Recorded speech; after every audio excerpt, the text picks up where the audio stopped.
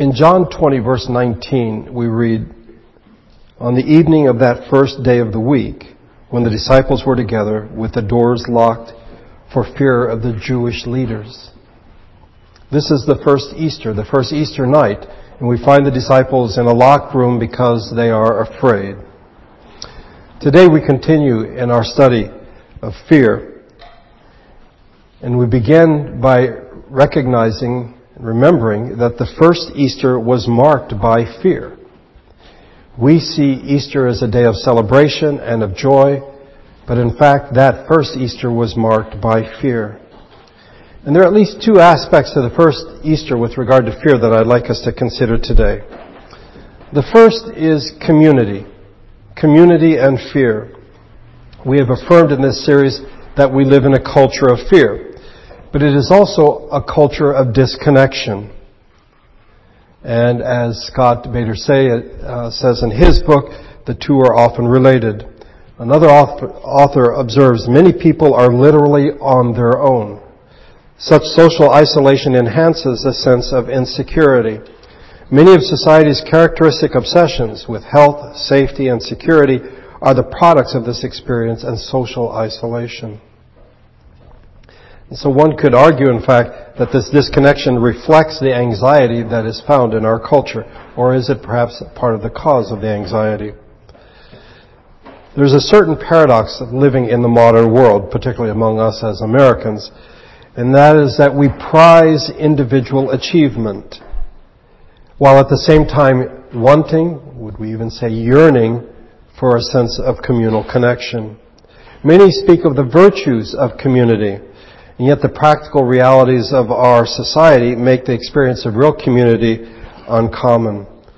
Consider, we are more mobile than ever, which means that most of us live far from a network of extended family. We participate in a competitive economic system where your coworker may well be the competition for the next promotion. We live in a culture in which traditions, narratives, and even communities have lost their moral authority.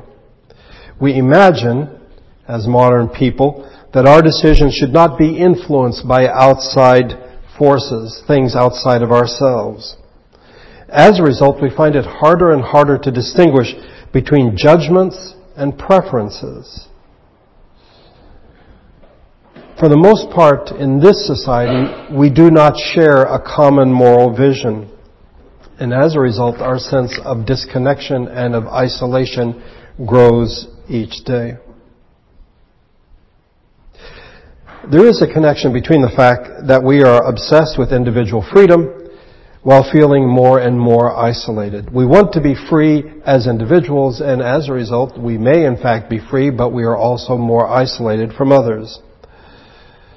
Lacking a sense of tradition and community, we float, as Bader puts it, in a sea of uncertainty that masquerades as the virtue of choice. How could one not be fearful and anxious when we lack connection not only to our past and traditions, but even in our present, those who are around us? Put it another way, the absence of community, both the community of the dead, those who have gone before us, the traditions that they've left for us, and the community of the living, those around us, add to our fear. Because it becomes less and less clear what it looks like to live well. And without some definition to guide us, without some direction, we become anxious about our choices. You see, the absence of community also means that we have a sense that the resources are scarce. We can't support on others, we can't rely on the support of others in difficult times. As a result, as a people, we lack courage. We lack courage to the extent that we lack community. I would say that without community, courage is hard to come by. If we are to recover courageous living, we need to recover the kind of community capable of supporting that courageous living. As a community, we often bear risk together. And in doing so, it helps us to face fears that we would be reluctant to face alone. What is courage? What does it mean to be courageous? Courage is the capacity to do what is right and good in the face of fear. We become courageous when we learn to live for something that is more important than our own personal safety. But how do we know whether or not we are being courageous or just reckless and foolish? We've seen that fearlessness is not a virtue. It is, in fact, a vice. So let's begin here when we talk about being courageous by recognizing that it doesn't mean that you have no fear, that you are fearless, or that you ignore your fear. That's not what it means to be courageous. The courageous person recognizes danger, but refuses to allow fear to get in the way of doing what is right, what is good, and perhaps what is necessary. A courageous person should show prudence, that is practical wisdom, in the face of danger. I think prudence is an important companion to courage. It helps us to discern the difference between being reckless and having courage. Not all risky behavior is in fact courageous, even when it is intended for the good of someone else. It doesn't necessarily make it courageous. There are risks that, in fact, we do not need to take, since our own lives, the lives of those we love, are gifts from God, and we are to value these gifts. We do not simply throw our lives away saying, I'm being courageous. Here is where community comes in. One of the things a Christian community can do for us is provide us a place to weigh judgment together about courageous action. The community, the church, ought to be a place of discernment, so that I don't need to rely on my own personal judgments alone. I have people around me who love me and whom I love, and we can talk about these things and make decisions and judgments about what is the right thing to do. If we are to be courageous, our fears must be rightly formed. So courage requires the right amount of fear, not so little that we become reckless, and not so much that we become paralyzed and end up doing nothing at all. But how do we learn the virtue of courage? You see, a virtue is different than a rule or a principle. Bader makes a comparison that a virtue is like a musical score. It's on a piece of paper, but it's not really doing any good until it is played. In the same way, a virtue, you might read about it, but it is not a virtue until it in fact is put into action. That is what courage is. We learn to be virtuous by seeing virtuous people do virtuous things. And that should be in the context of the congregation, in the context of community. One writer put it this way: virtue cannot properly operate except when collectively possessed. Virtue cannot properly operate except when collectively possessed. I would say in many ways for us as Americans this is counterintuitive, because we see courage as something that belongs to the individual, the heroic person who is courageous. But in fact, if it is a virtue, then for it to be practiced, it must be collectively possessed. As Christians, we affirm that this means not just all of us who are alive now, the community, but those who came before us. And here we can learn from those who came before us, the martyrs, who embodied the most powerful witness to courage that we can imagine. They recognized that discipleship would require risk, but they did not step back from it. As Scott Bader Say puts it, they lived for something bigger than self-preservation, so that the threat of death could not scare them into unfaithfulness. They were sustained by communities that not only taught them courage, but promised to tell their stories to future generations, assuring them that their sacrifice would not be forgotten.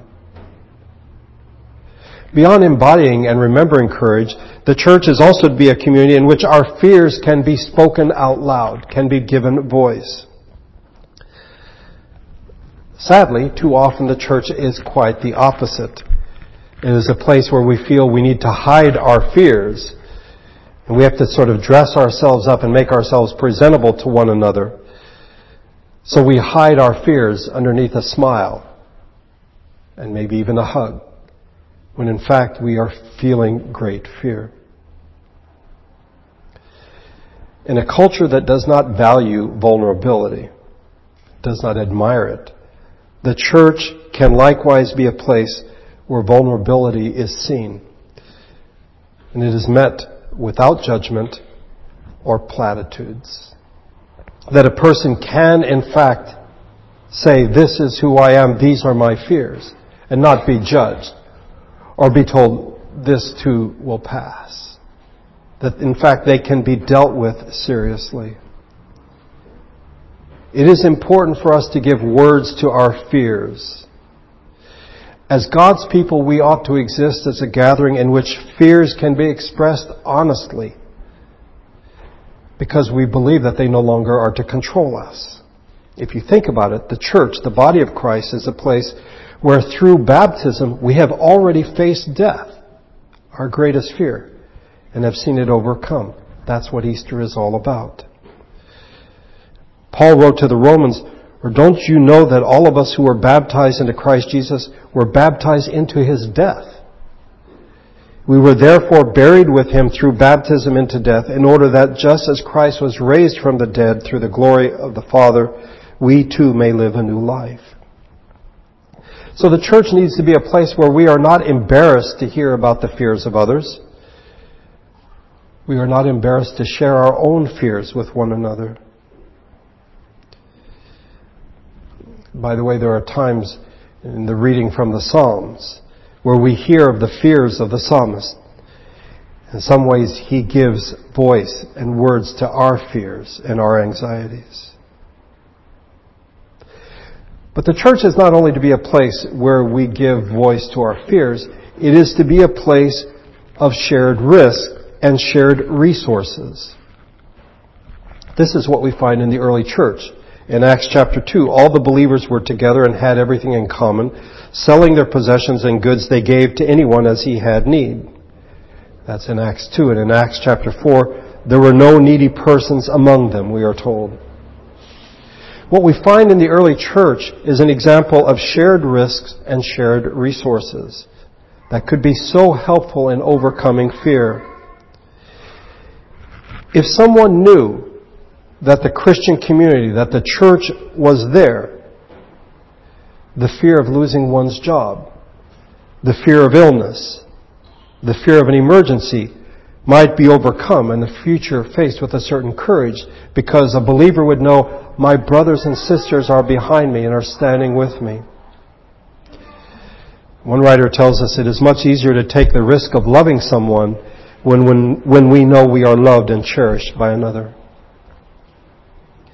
And as we share risk and resources together in the congregation, as we love one another, I think it prepares us and enables us to do likewise with those who are outside the congregation.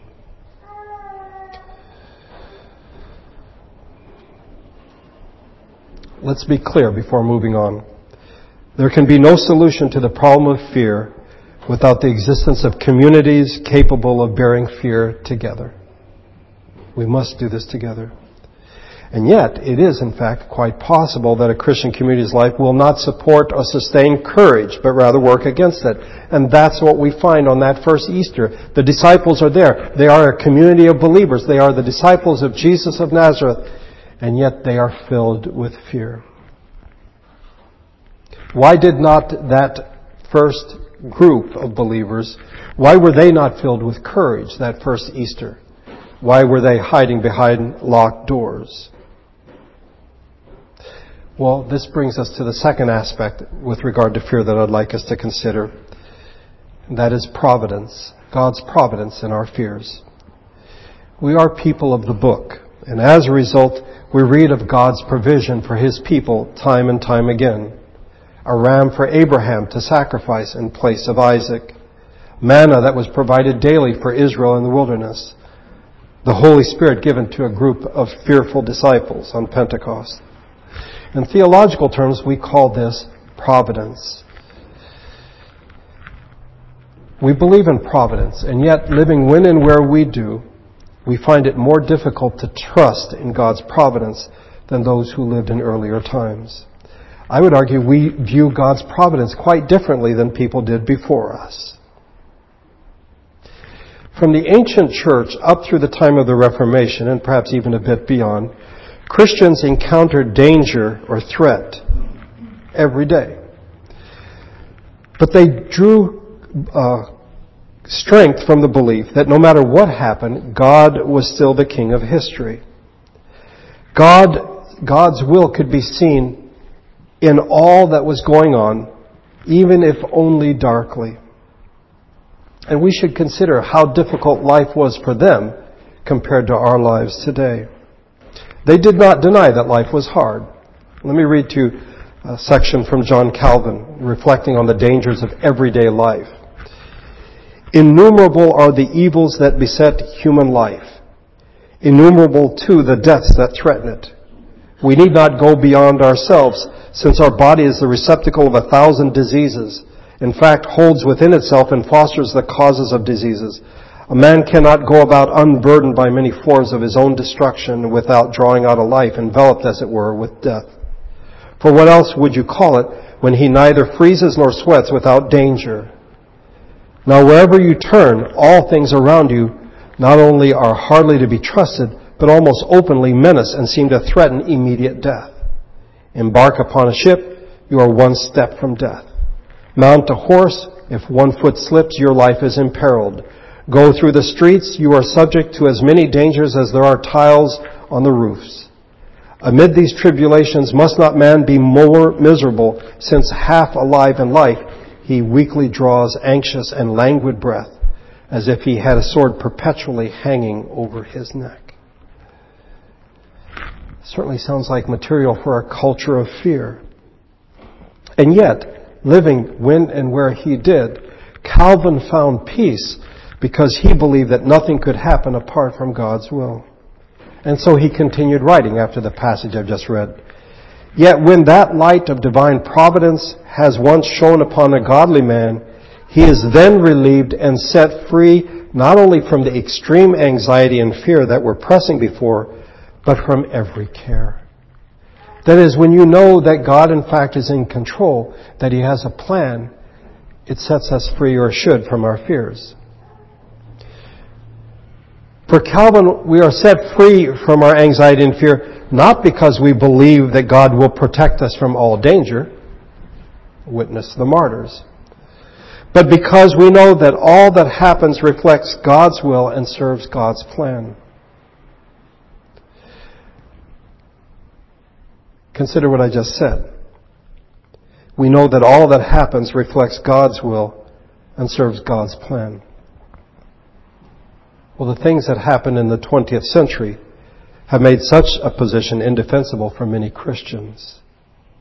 How can we say that the evils that happened in the 20th century are God's will? Why would God plan a world that included mass murder? While Calvin managed to draw comfort from his belief in a comprehensive divine plan, few today find such a belief comforting. What happened? Why do we think differently from the people of the Reformation? Well, let me see if I can explain it. In the 17th and 18th century, with the rise of modern science and historical studies, rather than attributing things to God's will, people came up with scientific explanations. And seeing patterns in history, they say, oh, this is why this happened. You have, for example, the classic work, The Rise and Fall of the Roman Empire. So that's sort of the way things go. Things rise and then they fall. So that's why these things happen. It's not because God was judging them. It wasn't because God was blessing them. That's why these things happen. And so it was felt that it's no longer necessary to appeal to God to make sense of what's going on in the world. What the Bible says, what tradition says, were called into question. What's interesting is, as this was going on in the 17th and 18th century, providence, or the doctrine of providence, was not rejected or abandoned. In fact, if anything, it was intensified. And you see Christians sort of clinging to it as the explanation.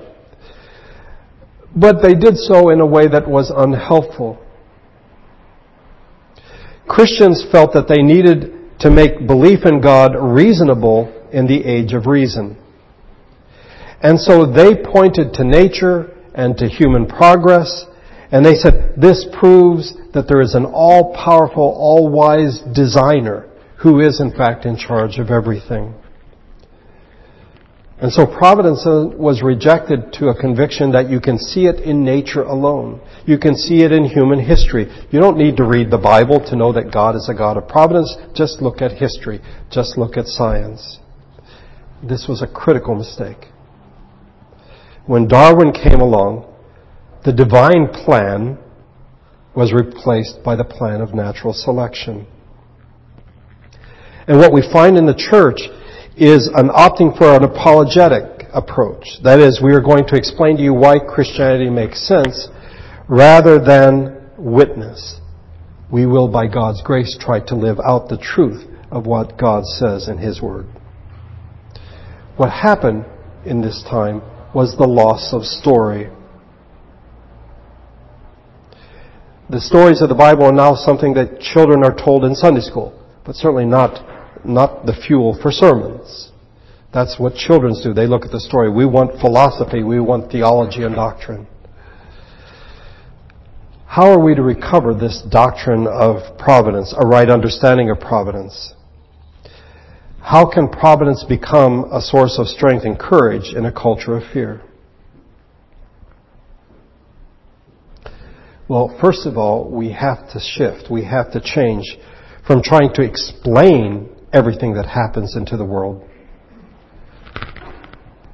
to interpreting what is going on in the world. In other words, we need to shift from a philosophic model in which we have the right concepts and propositions, presuppositions, if you wish, to a literary model in which we try to get the story right. Providence has at its heart the conviction that our lives and our world constitute a coherent story. It is a drama in which God and His creation together are driving a story to its proper conclusion. Providence is the conviction that through all things, God's story cannot be lost. The woman who wrote Out of Africa, Isak Dinesen, once said, all sorrows can be borne if you put them into a story. You see, narrative gives form to suffering. If we do not have a story, then what we have is fragmentation. And as Christians, if we take a primarily apologetic approach, we're running around trying to explain every little bit of the fragmented story, when in fact we should be telling the story. This is what God is doing in human history. We should think in terms of story, the narrative of God's working in history.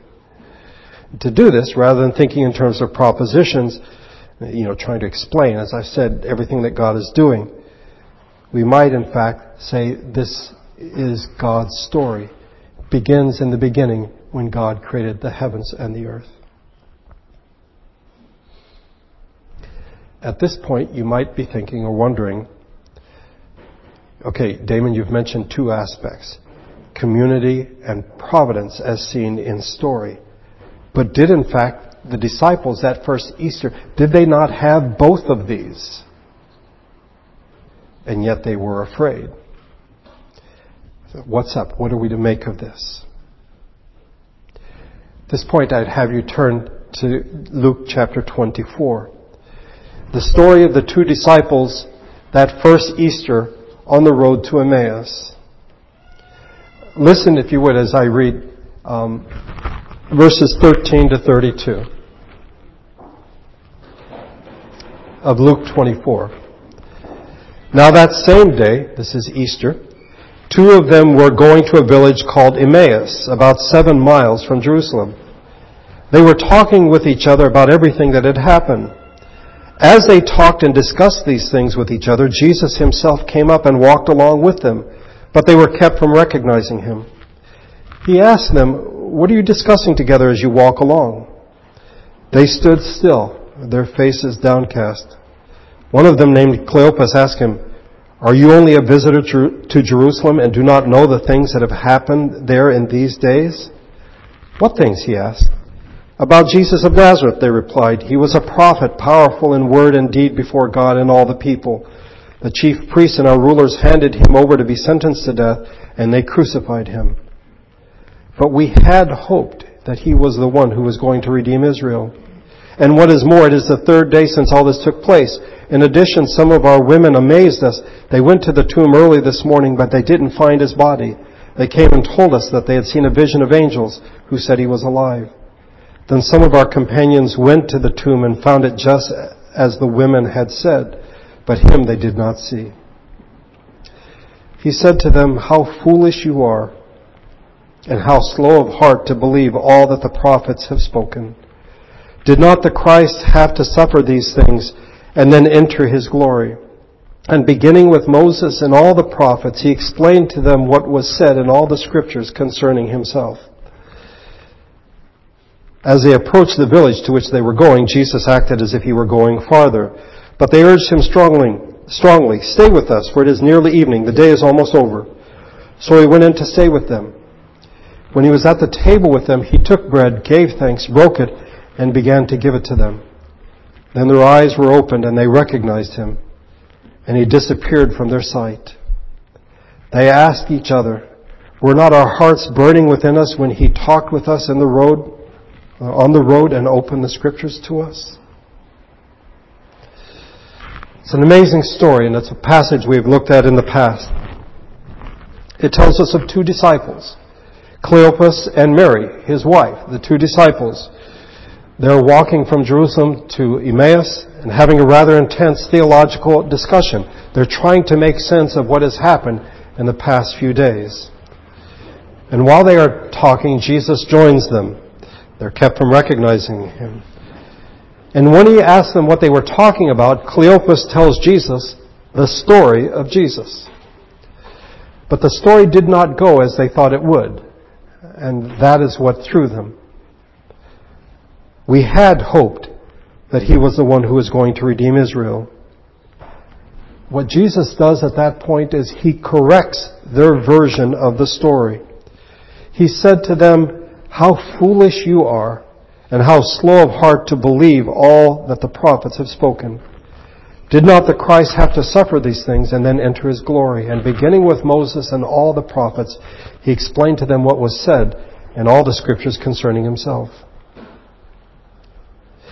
Unlike modern people, and that includes us, they did think in terms of story.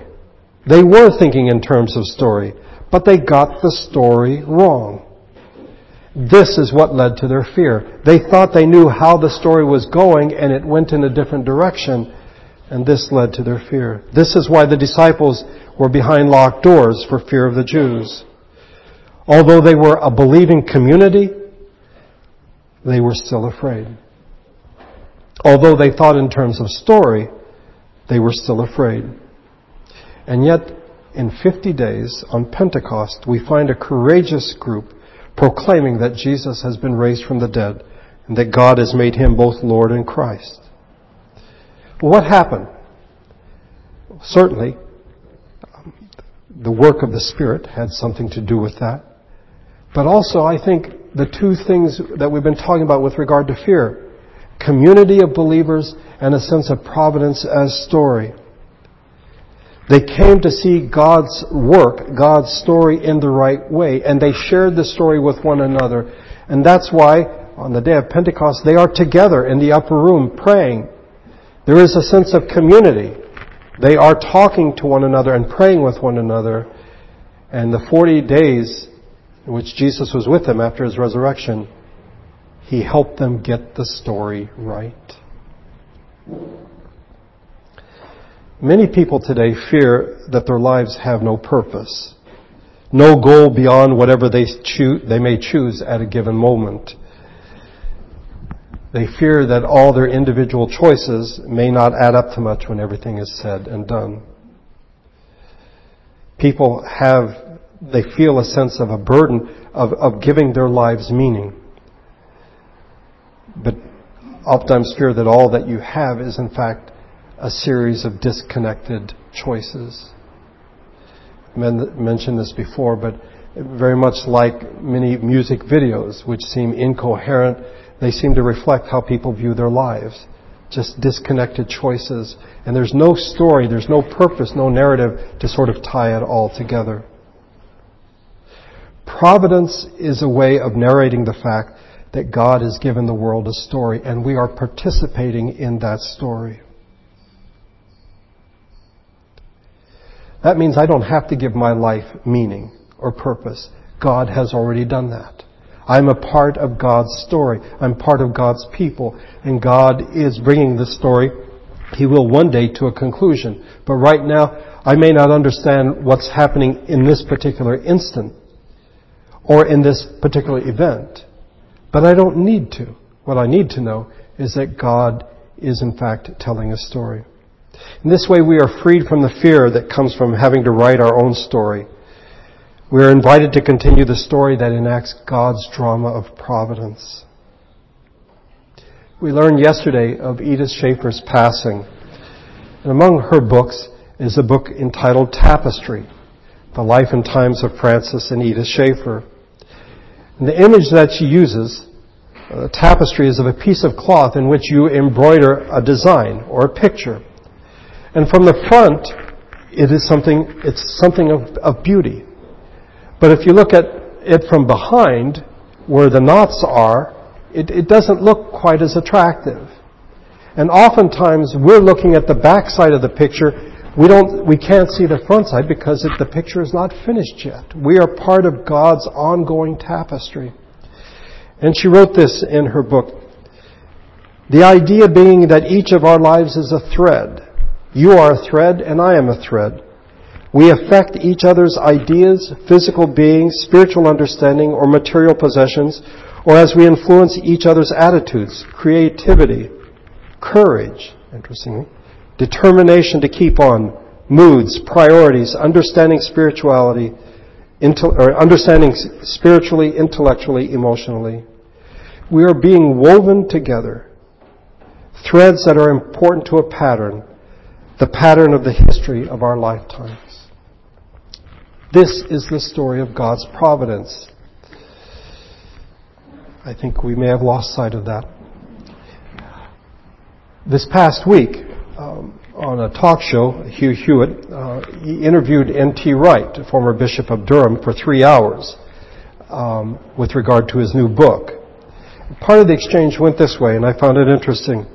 Hugh Hewitt says, "Now I wonder how you maintain your hopefulness and your hope of the forgiveness against the backdrop of chemical weapons being used in Syria, of a North Korean despot who has starved his own people, of massive, just terrible things around the world, almost a crescendoing of evil, and the almost near certainty that nuclear weapons will be used, if not in our lifetimes, then shortly thereafter. Bishop Wright, how do you maintain that?" He answers, "My hope is not built on observation of stuff that is going on in the world at the moment. My hope is built firmly on the fact that 3 days after He was crucified, Jesus of Nazareth rose again, bodily, from the dead. That is the basis of everything. I'm neither an optimist nor a pessimist. I simply believe that Jesus rose again, and that what God did for Jesus at Easter, God will do for all His people at the end, and God will actually do for the whole of creation at the end." This is the story of God's providence. On this Easter Sunday, we, like the disciples, may in fact be filled with fear. We certainly find ourselves living in a culture of fear. And while our fears may be quite different than those that the disciples were experiencing, we should consider the place of community and story. In terms of community, we can, by God's grace, develop the virtue of courage together. Not individually, but together. And it is in story that we can be reminded that God has a purpose.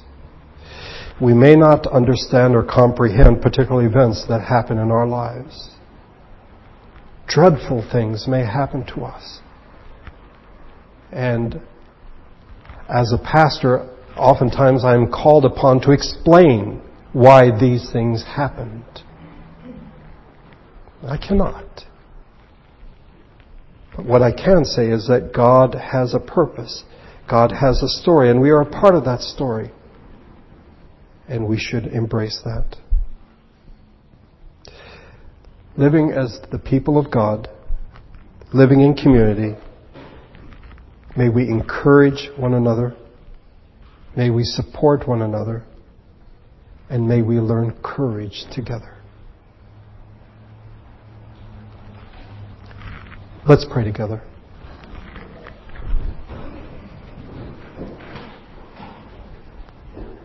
Our Father, living when and where we do, community seems almost impossible. And for many people, not really desired. And living when and where we do, our view of providence has become skewed. Rather than thinking in terms of story, we think of propositions, explanations. And certainly those have validity. But we need to recover, as we find in Scripture, the place of story. And understand that, like the disciples, we may get the story wrong at times. It doesn't invalidate your story. It doesn't change it. But may we, as your people, as a congregation, encourage one another, speak our fears to one another, take risks together, be resources for each other, so that one need not fear losing a job or losing a home or losing one's health, because he or she knows that God's people will stand beside them.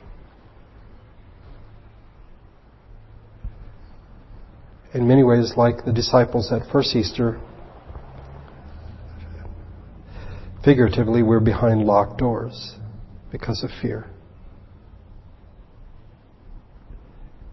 Having learned the story of redemption and the place of community, by your grace, may we unlock those doors and be a people who are not swallowed up by fear like the culture around us, who by your grace are able to display the virtue of courage.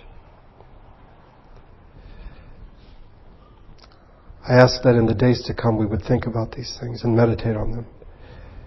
And more than that, put them into practice. I thank you for this Easter Sunday that we can come together to worship you. To be reminded that you raised Jesus from the dead, and one day you will do the same for us. Fill our hearts with joy. We pray this in Jesus' name. Amen.